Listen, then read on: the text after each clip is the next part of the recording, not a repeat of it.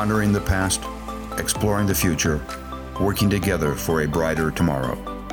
A Radiation Research Society podcast. Hi, I'm John Early with the Radiation Research Society podcast, and today I'm talking to Walter. Walter, could you introduce yourself? Hello, here is Walter Tinganelli. I'm from Naples in the south of Italy. And after my master science in the south of Italy, I moved in different countries. I've been in Germany, then I've been in Japan. Now I'm back in Italy, and soon I will move again in Germany. I'm a radiobiologist. I started as biotechnologist, but then after that I did my PhD and my postdocs in radiobiology. So I would say that today I'm kind of radiobiologist. And I'm very happy to be here in the Radiation Research Society because I think it's a very nice and international conference where you can learn a lot and you can meet a lot of very interesting people. Thank you to invite me and to give me this opportunity today. Oh, we're happy to have you and talk about your science. Man, you've been all over the world. Has that affected the way you approach science? Well, yes. I think in science it's very important to, if you want to do research, it's very important to move, to meet new culture, to work in new labs. So for me, it was very important to have the opportunity to meet new colleagues in Germany, in Japan. I had a colleague from the United States. And of course, this gave me a great opportunity. First of all, it gave me the opportunity to improve my English because, as you can hear, it's not the best one. No, you sound great. What is this, your third language, fourth? Well, Italian is my mother tongue. Then I can speak Spanish, but for Italian, this is very easy. It's not so complicated. I speak a bit of German. I try to learn German. Did you pick up any Japanese while you were over there? Just hello, 2 beer, please. This is my name, what's your name? Not more than this. Yeah. Okay, just enough to get by. Yeah, let's say just enough to get 2 beer. That's always important. So you said you're a radiobiologist. Right. What are you currently working on in your science? Well, I'm not concentrated just in one kind of work. I'm actually working in different topics. I would say the most important one are radioimmunotherapy. That is the possibility using radiation to induce an immunoresponse inside the host of a cancer. So you can simply, it's not very simply, using radiation you can irradiate a certain tumor inside the patients, and then you can give the possibility, it's a kind of vaccine, you give the possibility to the immune system to recognize the tumor and recognize also metastases that are out of the radiation field. This is, let's say, the first, I would say, important and interesting topic. The second one that I would say is a bit like, it sounds like science fiction, but it is not, is the hibernation. Hibernation, we are studying hibernation because it seems that at least in natural hibernators, animals that can go in hibernation naturally, there is an increase of radio resistance. Of course, we are in Radiation Research Society, and this is very important. And So when talking about hibernation, right. are you talking about space travel? Are you talking about just cancer treatment on Earth? What is your application for using hibernation as a radioresistor? Right. Well, yeah. If we are speaking about hibernation, of course, we have to find the reason why we want to understand this mechanism. The idea actually it starts because one of our colleagues, my colleagues, Matteo Cerri, that is actually the person that is an expert, an absolutely expert in hibernation. He invented a kind of synthetic hibernation in animals that cannot go in hibernation naturally. Interesting. Right. So since he developed this method, now it becomes very interesting to study hibernation for many reasons. Let's say the most important one are space travel and medicine. Why for space travel? The point is during for the space travel, astronauts, they have to stay for a very long time in a very small space, and then, for example, hibernation can help them to being in a kind of sleeping state. It's not a sleeping state, but staying in this unconscious state, they can travel for very long distance without having psychological problem due to the things to live in a very small space. But hibernation can do also a lot of other things. I mean, hibernation, for example, reduce if you know that astronauts, when they are in space, they have a lot of problem with weak muscle because they lost the strength of the muscle because of the absence of gravity, and they lost also calcium from the bones.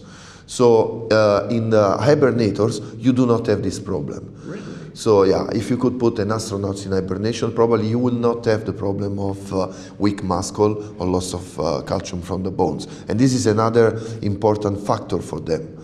Another important factor could be, for example, that astronauts in hibernation would not need to eat, would not need to drink, they would not need energy.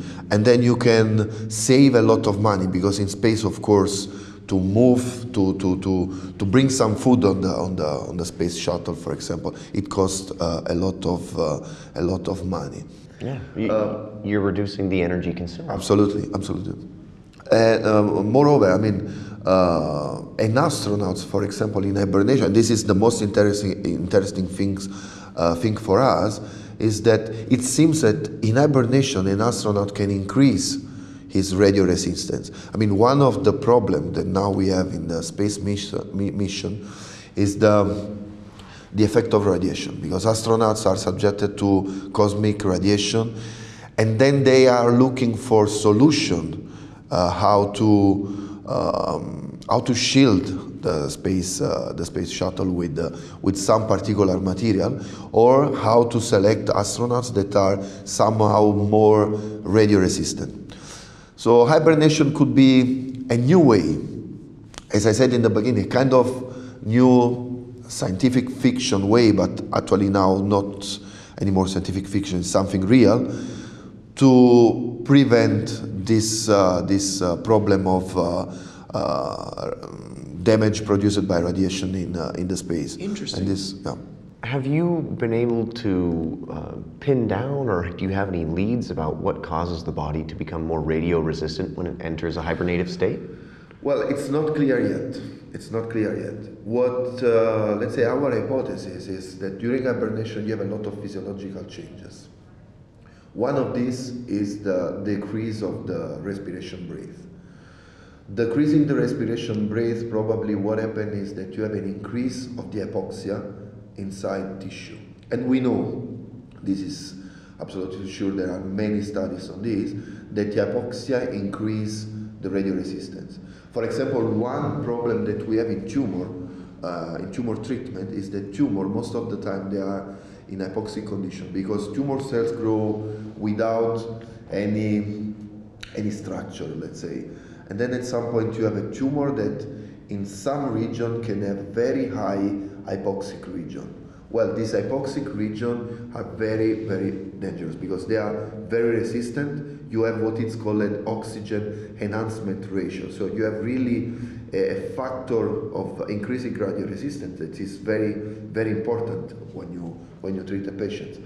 And inside this hypoxic region, for example, you have also what are called the cancer stem cells, that seems are the very important cells in doing metastasis and recurrence of tumor. So let's say we know that hypoxia can be a problem to treat cancer, but in this case, if we could really increase the hypoxia inside the healthy tissue, probably we can have a kind of general radio resistance inside the body. I mean, this is an hypothesis, of course, but now we are doing some study to try to understand how really this method works.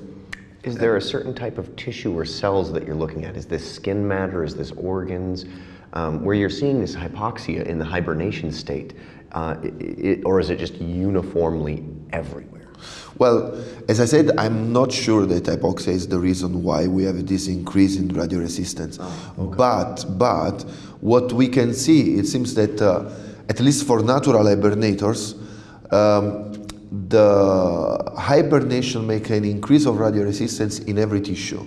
So every tissue become really more radio-resistant. Well, actually, this is another point. We even don't know if there is really an increase of radio-resistance, or the animal in hibernation is, let's say, more able to repair the DNA damage. So we still don't know which of the two mechanisms. I mean, is a real increase of radio-resistance, or the animal become more radio-resistant because is more able to repair his own damage. Interesting. So it's either the defense is higher, right, or the healing's higher. Exactly. And it's trying to figure out what hibernation creates that allows it to become more effective. Absolutely. Interesting. Absolutely.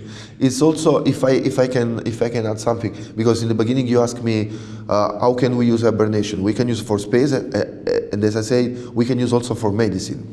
For medicine, for example, would be very important. The most, let's say, the most natural use of hibernation in medical application, of course, are ischemia and heart attack, because during ischemia and heart attack, tissue are not oxygenated, and you have also nutrient deprivation, and then in this case, tissue start to be damaged. With the hibernation or hypothermia, we can save this tissue. But the most important thing for us, and this is what actually I like most, is that with hibernation, probably one day we could be even able to treat cancer in a better way. Why? First of all, if really hypoxia is the reason why we have an increase of radio resistance, what happened? As I told you before, most of the time tumor, they are already in hypoxia. So tumor are more radio resistant because of that. So when you treat a tumor, of course you will have also a little bit of radiation dose that will target also the healthy tissue around the tumor. The problem is, of course, that we have to spare as much as possible the healthy tissue around the tumor, and we have to kill the tumor cells. If hypoxia is the real mechanism that increases the radio resistance of a tumor, then we could bring a patient in hypoxia. After that, bring a patient in a hibernation. Because of the hibernation, his own body will be more hypoxic and then more radioresistant, while his tumor, since he's already in hypoxic condition, will be not influenced so much about the hypoxia induced by hibernation. And then we can reduce the difference between the radioresistance of the hypoxic tumor and the radioresistance of the healthy tissue in hypoxia. And then we could increase the dose that we release inside the tumor. This can be, let's say, one of the solutions. But there are also other important changes in hibernation. At least in natural hibernators, during hibernation, it happens something very, very fancy, I would say. So the lymphocyte that usually they circulating inside blood vessel, they just migrate inside the lymph nodes. They migrate inside the lymph node and they stay there. So during irradiation, during treatment planning treatment of patients during irradiation, there is always a drop of lymphocyte due to the things that lymphocytes are circulating inside the irradiation field that we are using to treat cancer. If we found that even in synthetic hibernation, we have the migration of lymphocytes inside the lymph nodes, we could do a special treatment plan that avoid to irradiate the lymph nodes, and then we can avoid this drop in the lymphocyte circulating. And then this could be very helpful, for example, to help in the stimulation of an immunoresponse. And then we go back to the first topic that I'm studying, that is this one about the radioimmunotherapy. So I think there are many different opportunities for hibernation. Yeah. With the hibernation research, is the hope to create a mechanism that can be used to duplicate hibernation-like effects on the lymph nodes? So you take a pill, your lymph nodes think they're in hibernation, they go into hibernation, but you're still awake? Or is it to induce an entire state of hibernation to, or has this even been discussed? Yeah, no, actually the idea is to have the complete, let's say the complete physiological change that we have in natural hibernation. This actually is what we are looking for. The point is that at the moment we are not able to do this with a pill. That's the point. So this will be, let's say, the very important and the very difficult step to reach hibernation in for human, let's say. Yeah.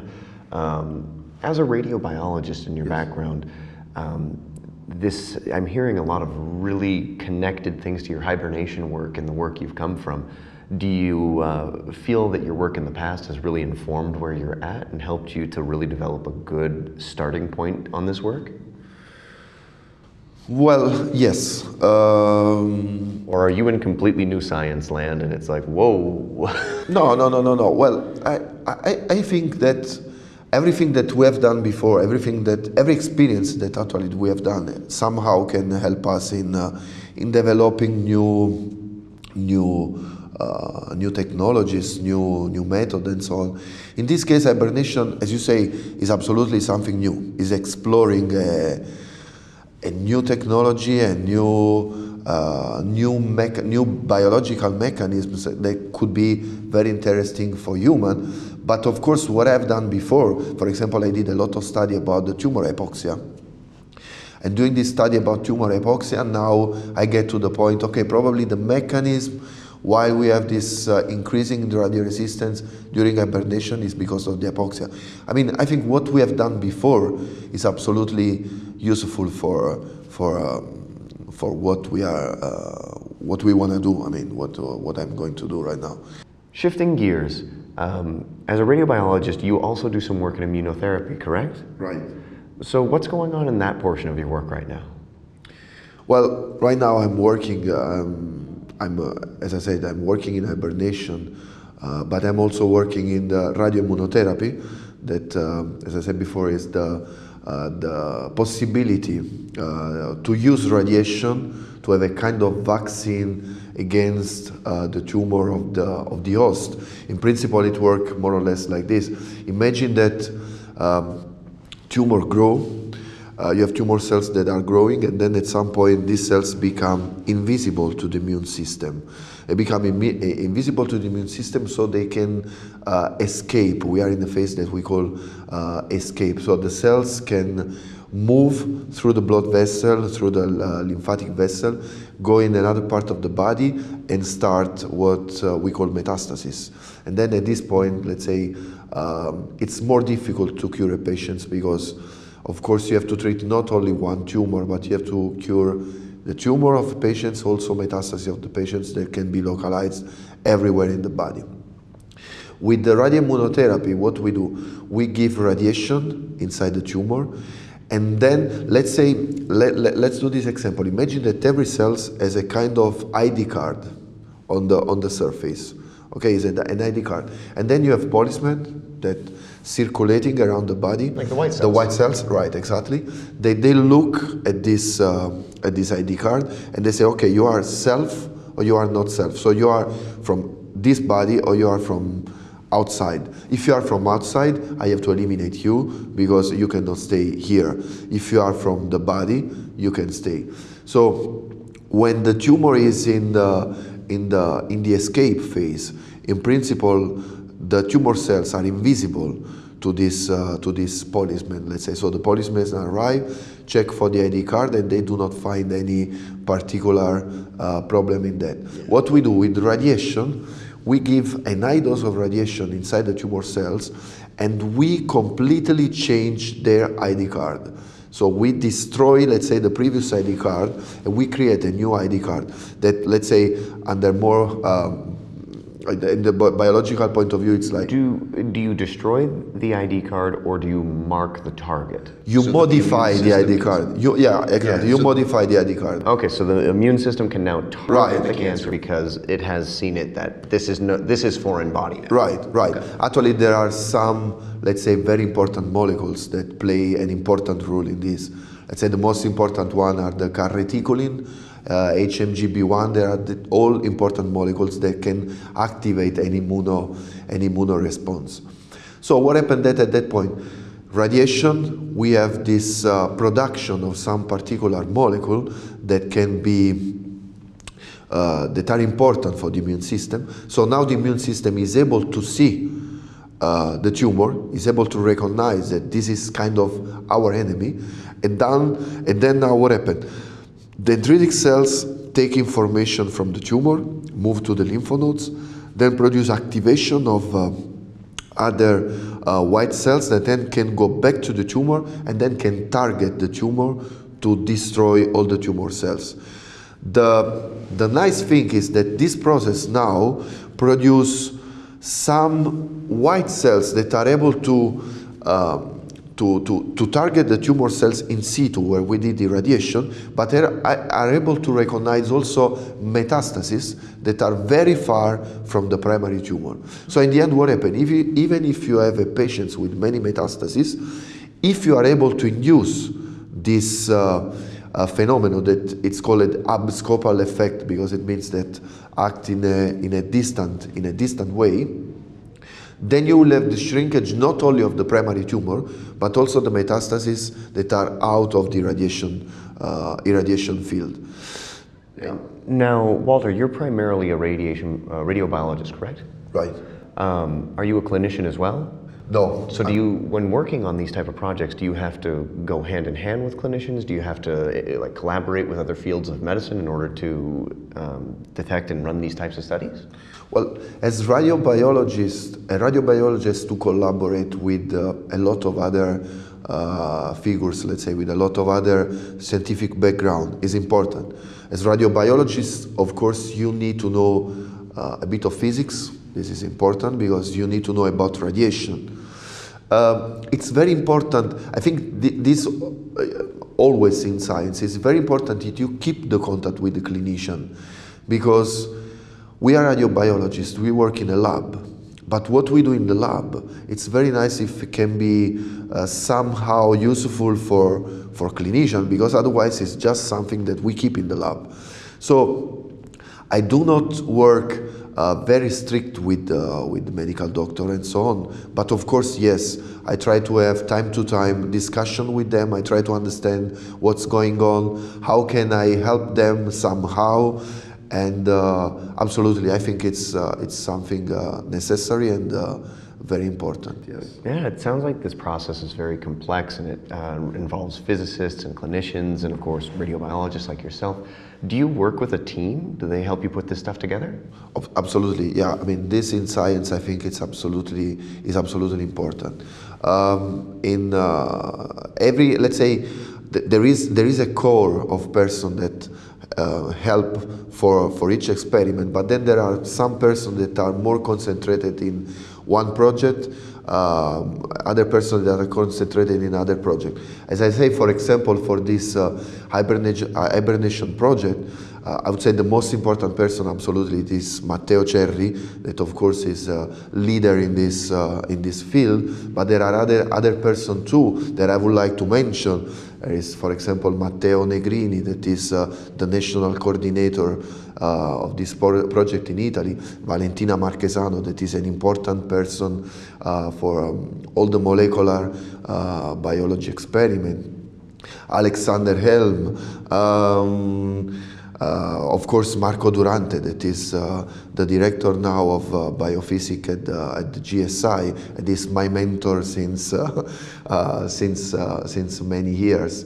And there are many persons now. I wouldn't like to forget some name, but there are absolutely many persons involved in this. For example, a very important person for the radioimmunotherapy part is Takashi Shimokawa. That is is a doctor at NIRS, National Institute of Radiological Science, and he absolutely is one of the experts of radioimmunotherapy. Is very precious collaborator for us. Alessandra Bisio is another collaborator that helps us a lot, and stop it. That sounds like no, because you give me this opportunity. It's nice, but now I'm scared that I forget some. You've mentioned quite a few people. Yeah, I don't know. Matteo, Valentino. Because it's nice to present. I don't want to do a list because otherwise it's boring. But I want to try to put all the name inside. Well, here, let me help you out here. It's working with the team. It's really an honor, and sometimes, I mean, it's hard to just list every single person. But if you could give a shout out to your team, what would you say? I don't know. Well, first of all, I would say they are not my team. Let's say they are collaborators, so we work together. So. But of course, I mean, I would say that the group of Bologna, the group of Matteo Cherry is absolutely important for the hibernation. The group of Takashi Shimokawa in Japan is very important for the radioimmunotherapy project. So it's in science, I think it's very important to have collaborations. It's very important to